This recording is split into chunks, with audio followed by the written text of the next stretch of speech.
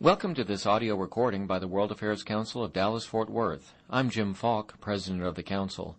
We are a non-profit, nonpartisan organization dedicated to promoting public awareness of global issues and the ways in which they affect the Dallas-Fort Worth region. Become a member today at dfwworld.org and help us connect North Texas with the world. This podcast is made possible through the generous support of Haynes & Boone, LLP. We hope you enjoy it. In 2005, Time magazine named him to its list of 100 most influential people. Malcolm Gladwell was born in England, raised in Canada, was a successful middle-distance runner in high school, and he is the son of accomplished people. His mother, Joyce, is a psychotherapist whose parents were teachers, and his dad, Graham, is a respected professor of mathematics. Ladies and gentlemen, our speaker personally knows the value of educators. Malcolm Gladwell.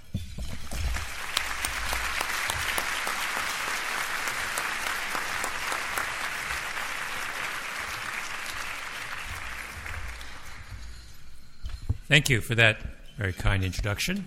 It's a real pleasure to be here and be particularly honored to be part of the International Educator of the Year award program. And it's a pleasure to be back in Dallas. Last time I was here was last fall when all of you were still under the illusion that the Cowboys were going to make the Super Bowl. I say that because yesterday I was in Kansas City and they're currently under the illusion that the Royals are going to make the World Series. And just curious, what's going on? Like, does everyone have these illusions? I'm from Toronto, and we never assume that our teams are going to win anything. So I thought this morning I'd talk about an idea. You know, you publish a book, and then you think about it and puzzle over it, and certain things that you wrote resonate with you. And I thought I'd talk a little bit about an idea that I write about in David and Goliath, which I've thought a lot about since I finished the book. And it's what I would call the weapons of the spirit paradox. And it's a problem that I think affects nearly everything we do and think about in society in one form or another. And to sort of explain what I mean by that, let me start with an example from the military. You know, in the 1960s, the Pentagon put together a panel of historians, some of the most famous historians in the world, and they asked them to do a study of asymmetrical wars in which one side was significantly more powerful than the other. And they wanted to know who wins those wars, those kinds of wars, and why does the winner win. So the panel goes off, and they spend years on this, and they come up with their answer was contained in 6 volumes. So you get a sense of the size of this particular study. And their conclusion was quite simple, and that was that wars are won the key to the winning of wars was not who had the most weapons, was not material. It was psychological, that overwhelmingly wars were won by the side that had the heart and spirit to fight the longest and the hardest, who just didn't want to give up. And that if you were a country that entered into a battle with all of the material advantages in the world, all the troops and all of the weapons and all the whatever you want, none of those would matter if you didn't have the heart to fight the battle the way the battle was supposed to be fought. And this isn't the first time, by the way, that this conclusion has been reached among military historians. There's been a lot of work recently looking at the same question, and a couple of military historians have produced these data sets where they look at the last 200 or 300 years, and they make a list of all of the battles that have been fought in that period between countries where one side is at least 10 times larger than the other, right? So where there is a very, very large country and a very, very weak country. And what they found is that where the smaller of the countries, when the smaller of the countries chooses to fight unconventionally, to fight essentially a guerrilla war, they will win 64% of the time. In other words, a country can be 1/10 the size of its enemy, and it will win the majority of times if it chooses to fight in an unconventional way, to use the tactics of guerrillas. Now, I mention that, of course, because, as I said, I'm Canadian, and Canada is 1/10 size of the United States. And so this be a warning to all of you. Should you choose to invade us, as I know the thought sometimes crosses your mind, and then we choose to fight unconventionally, as we most certainly will, the money's going to be on us, right? Just remember that. What matters in conflicts is not what's up here or what possessions you have. What matters is in your heart, right? Like I said, I think this principle applies almost anywhere you look. I know we're in Texas, so I thought I'd use a great example from football. You know, every college quarterback who's ever drafted in the NFL has to take an IQ test, right? It's called the Wonderlic. It's not the same as the IQ test that all of us took in school. It's for football players. It's just a little simpler. But the gist of it is the same. It's supposed to measure your cognitive ability. And the idea behind doing this is, the theory is, if you're going to play quarterback in the NFL, your intelligence is a real asset. You know, scouts want to know how smart you are because you've got the cognitive task of being an NFL quarterback is actually quite complex, right? You have to know thousands of plays, et cetera, et cetera. So what is the correlation between how well you score on the Wonderlic and how good an NFL quarterback you are? Well, I could spend the entire afternoon giving you all the data, but I'll do a shortcut and just tell you the names of the 5 NFL quarterbacks who have scored among the lowest. So Wonderlic's out of 50. These are people who've scored below 15. And I think you get, by the way, 9 points for signing your name. So this is not an impressive accomplishment. So here are your lowest scoring quarterbacks pretty much of all time. Randall Cunningham, Donovan McNabb, Jim Kelly, Dan Marino, and Terry Bradshaw. Now, for those of you, I don't know, maybe there's one person in this room who's not a football fan. For that one person's benefit, I've just named 5 of the greatest quarterbacks of all time. Now, does that mean that not being smart is an advantage if you're going to be an NFL quarterback? No. It's good to be smart in all kinds of things, including being an NFL quarterback. In fact, the list of quarterbacks who have scored very high on the Wonderlic is also impressive. Aaron Rodgers, Tom Brady, Peyton Manning, even Tony Romo did really well on the... All I'm saying by making this point is that that being intelligent matters if you're an NFL quarterback, but all kinds of other things matter way more. Courage matters more. Leadership ability matters more. Resilience matters more. Those kinds of intangibles, those kinds of things that so often we shrug off, those kinds of things that reside in your heart are a better predictor of whether you can succeed on one of the most challenging athletic stages in the world than how well you do on an IQ test, right?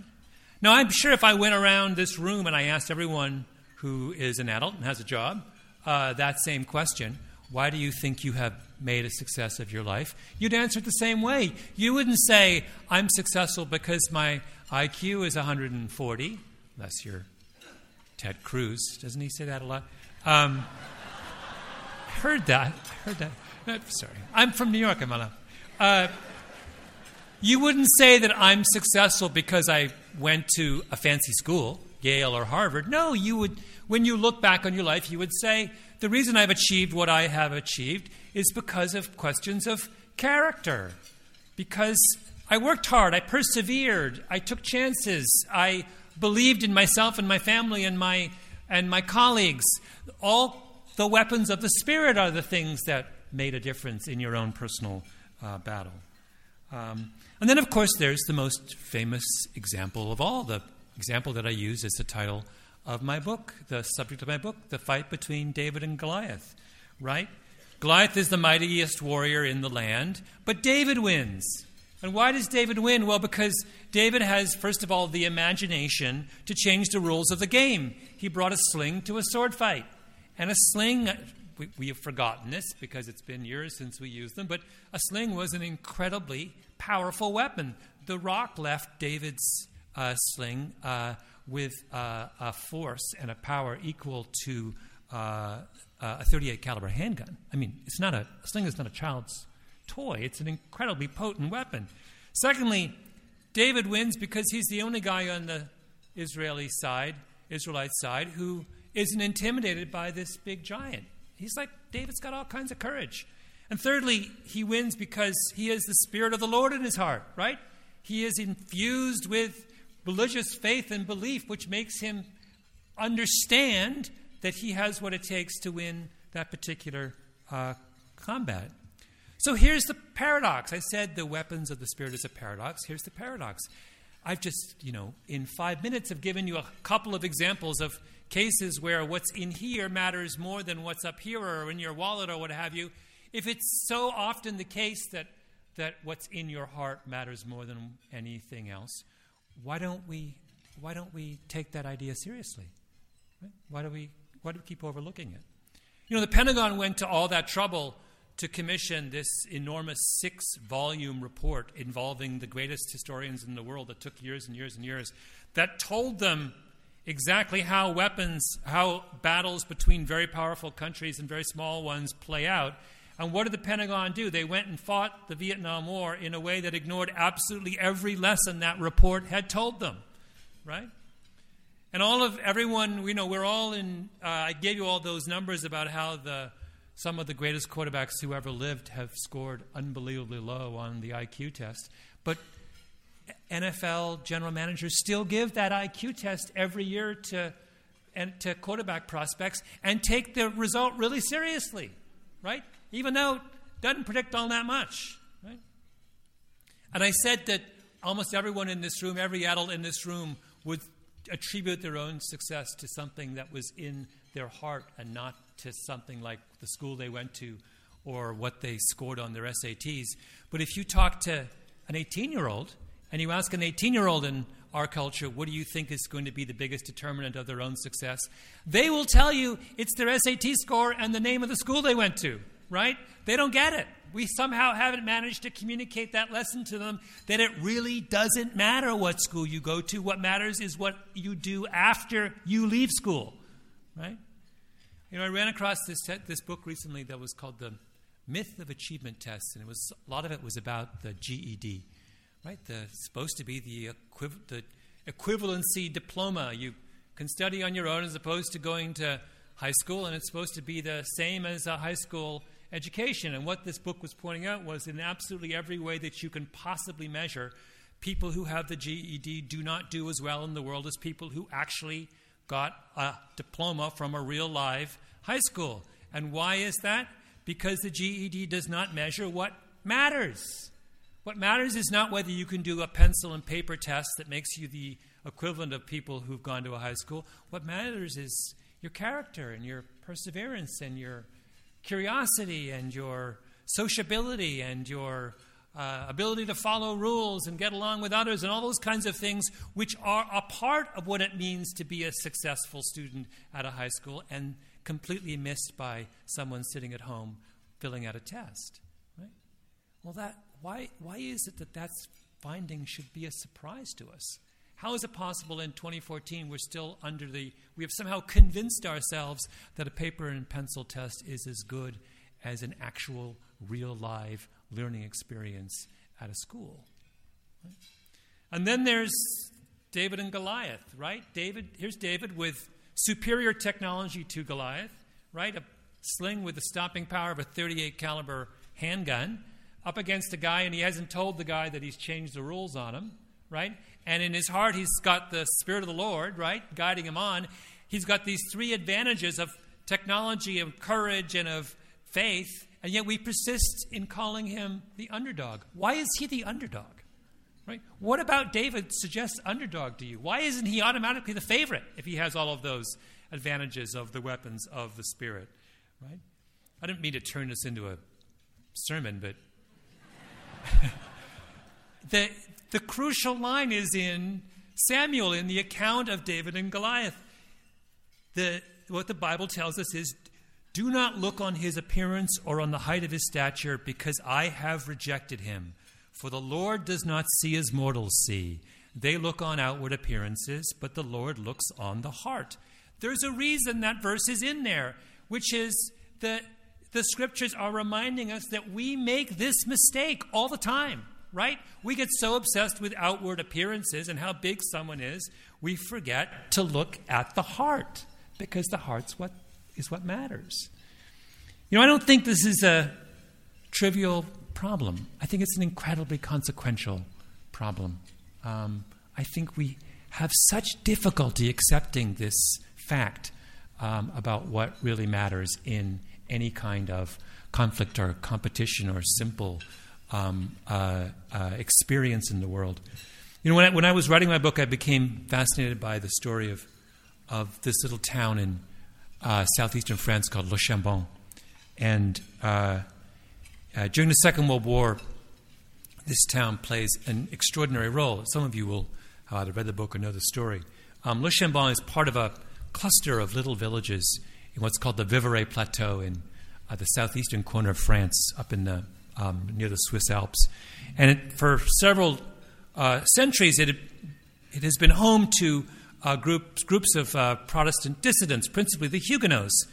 And during the Second World War, Germany invades France, and the Germans allow the French to set up their own government. It's essentially a puppet regime to govern the southern half of France. It's called the Vichy regime. And the Vichy is basically a group of collaborators. They go along with the Nazis on everything. In some cases, they're worse than the Nazis. They help them round up Jews. They pass all these laws that are incredibly anti-Semitic. They send all kinds of Jewish families into internment camps and on and on and on. And they pass this law that says that every day French school children have to salute the Vichy flag, which is essentially standing for the Nazi occupation. And it's an incredibly shameful period in French history. And everyone, not everyone, but overwhelmingly the people, citizens of France, go along with what Vichy is saying, except for this little town called Le Chambon up in the hills. And the local pastor, the Huguenot pastor, is a guy named André Trocmé. He's this big, lumbering, difficult guy.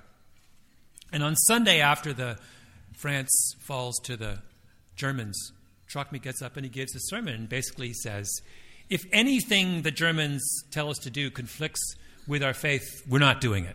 Just be clear, we're just not going to go along with it. And when the law passes that says the French school children have to salute the flag every morning, he just says that's not happening here. We're not. And then there's another law that says that every French school teacher has to sign an oath of loyalty to the state, essentially an oath of loyalty to the German occupiers. And Trocmé says, we're not going to do that.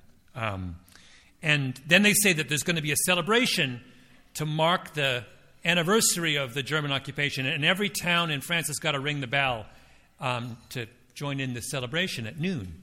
And Trocmé says once again, we're not going to do that. And word gets out in France that there's this little town in the middle of nowhere that is just saying that they're not going along with anything the Nazis are saying. And so Jews who are being persecuted throughout France start to move to this little town in Le Chambon. And then Trocmé comes down the mountain and he starts to go to these internment camps where they're holding Jews before they ship them off to the concentration camps. And he says, look, if you can get any of the children out, I'll take them. I'll just take them back to my town and we'll give them to families. And then if the Nazis come, we'll just hide them in the woods. And so that's what they do. And they smuggle them across the border into Switzerland. And by the end of the war, it's estimated that many thousands of Jews were saved by this little tiny village in the middle of nowhere. Right? And there's this incredible story from Le Chambon during the war. And it's a story of what happened in 1942.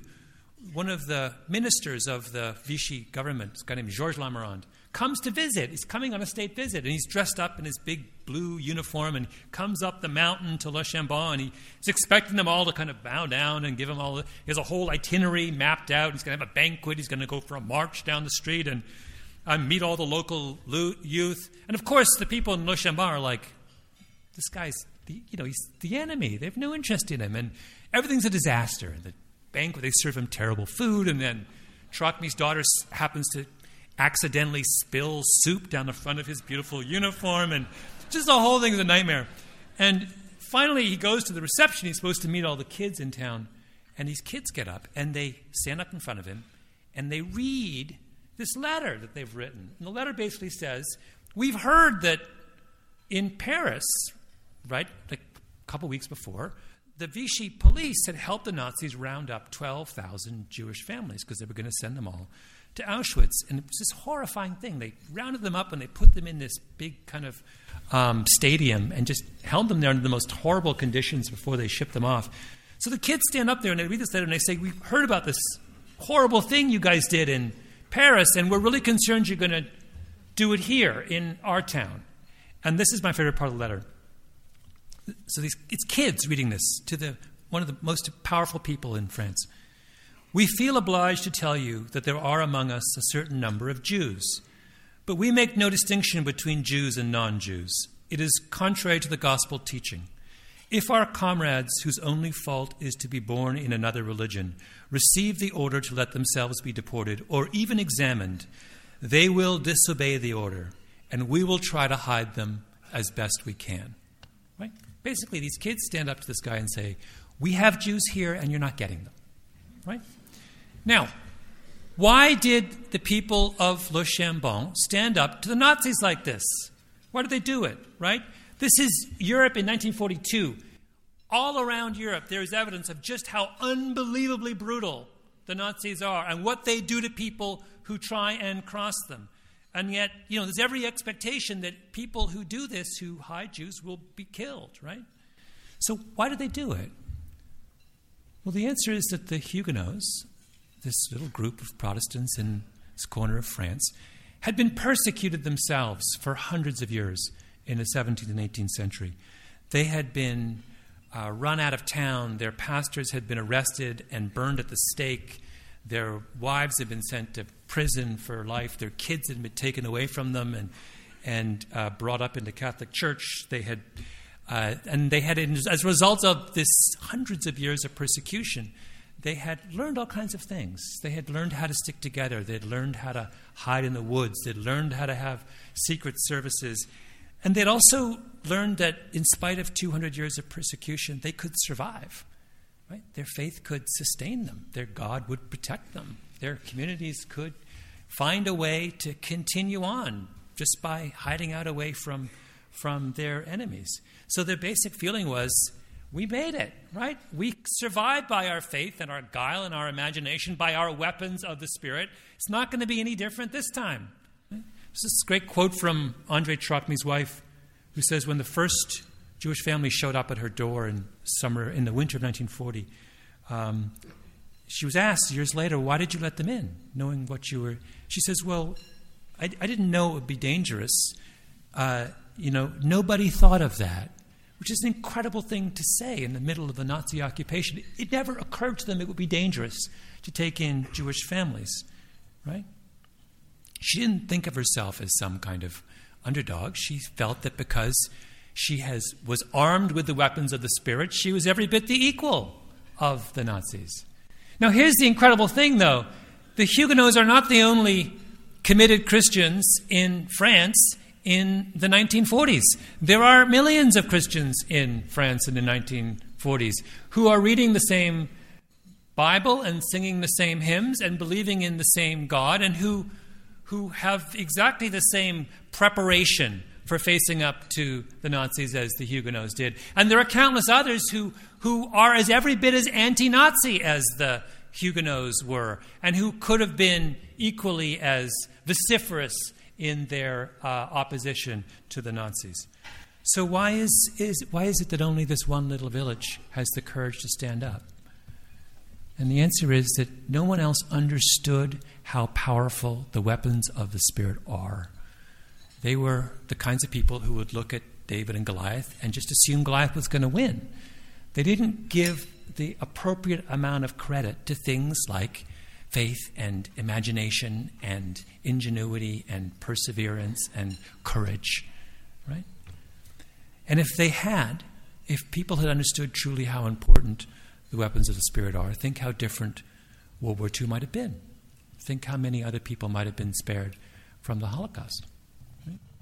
You know, when I was writing my book, I didn't set out to make this argument. I thought I was going to do a kind of technical analysis of asymmetrical warfare and talk about guerrilla tactics and why they worked and didn't work. But I kept on coming across these stories and realizing that at the root of all of them was the same thing, which was the kind of power that people have in their hearts. And it made me realize that this is something that we overlook at our peril, right? We are so obsessed with the material possessions that we have and the money and the resources that we can acquire that we overlook the fact that the most important thing in the world is what's right here. So, thank you.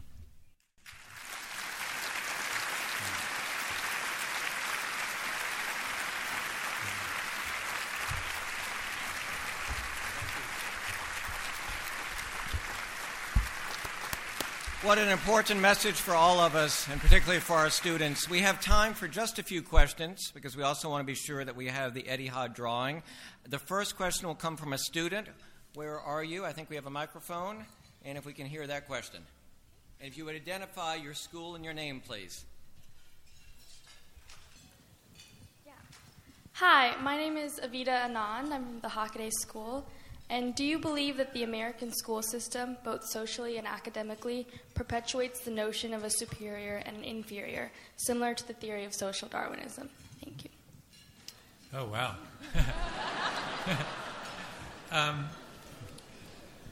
Do I think that the American school system perpetuates notions of inequality? I think I would have to be...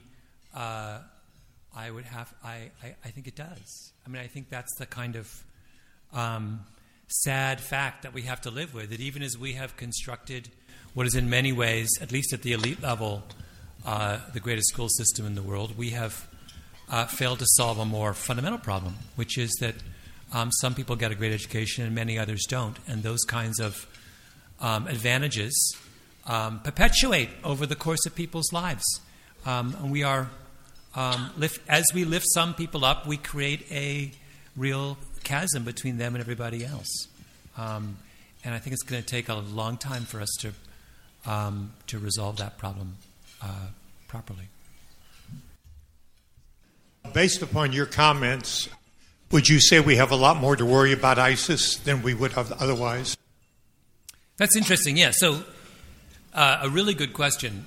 The kinds of what we're witnessing right now are in these small, highly motivated groups of terrorists around the world, insurgents around the world, is exactly that. You can go a long way and do a lot of damage with when you take the weapons of the Spirit and use them for. Obviously, none of us are happy with the way that they're using their particular. Weapons, but yes, that is what history teaches us. That over and over again, people who are determined and motivated and zealous can go a long way. I will only say this about ISIS, though, is that they are so extreme that I think of them as the end of. They are the end of the wave, not the beginning.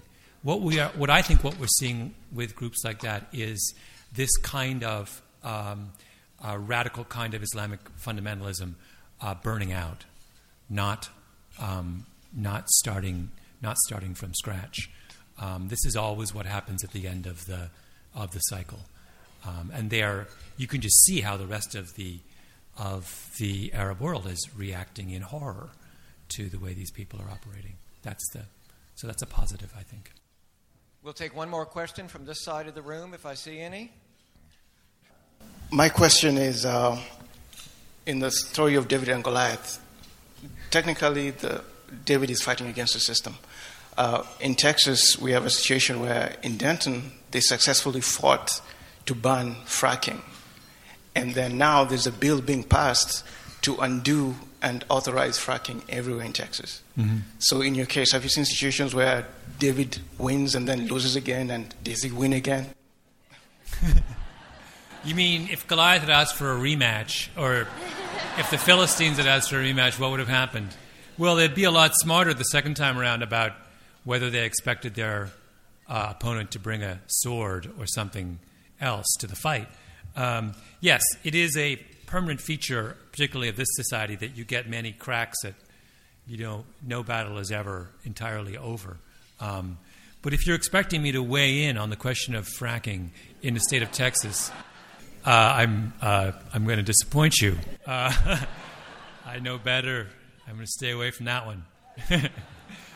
Well, thank you all very much. Thank you, Malcolm. For more information about the World Affairs Council of Dallas-Fort Worth, visit them on the web at www.dfwworld.org.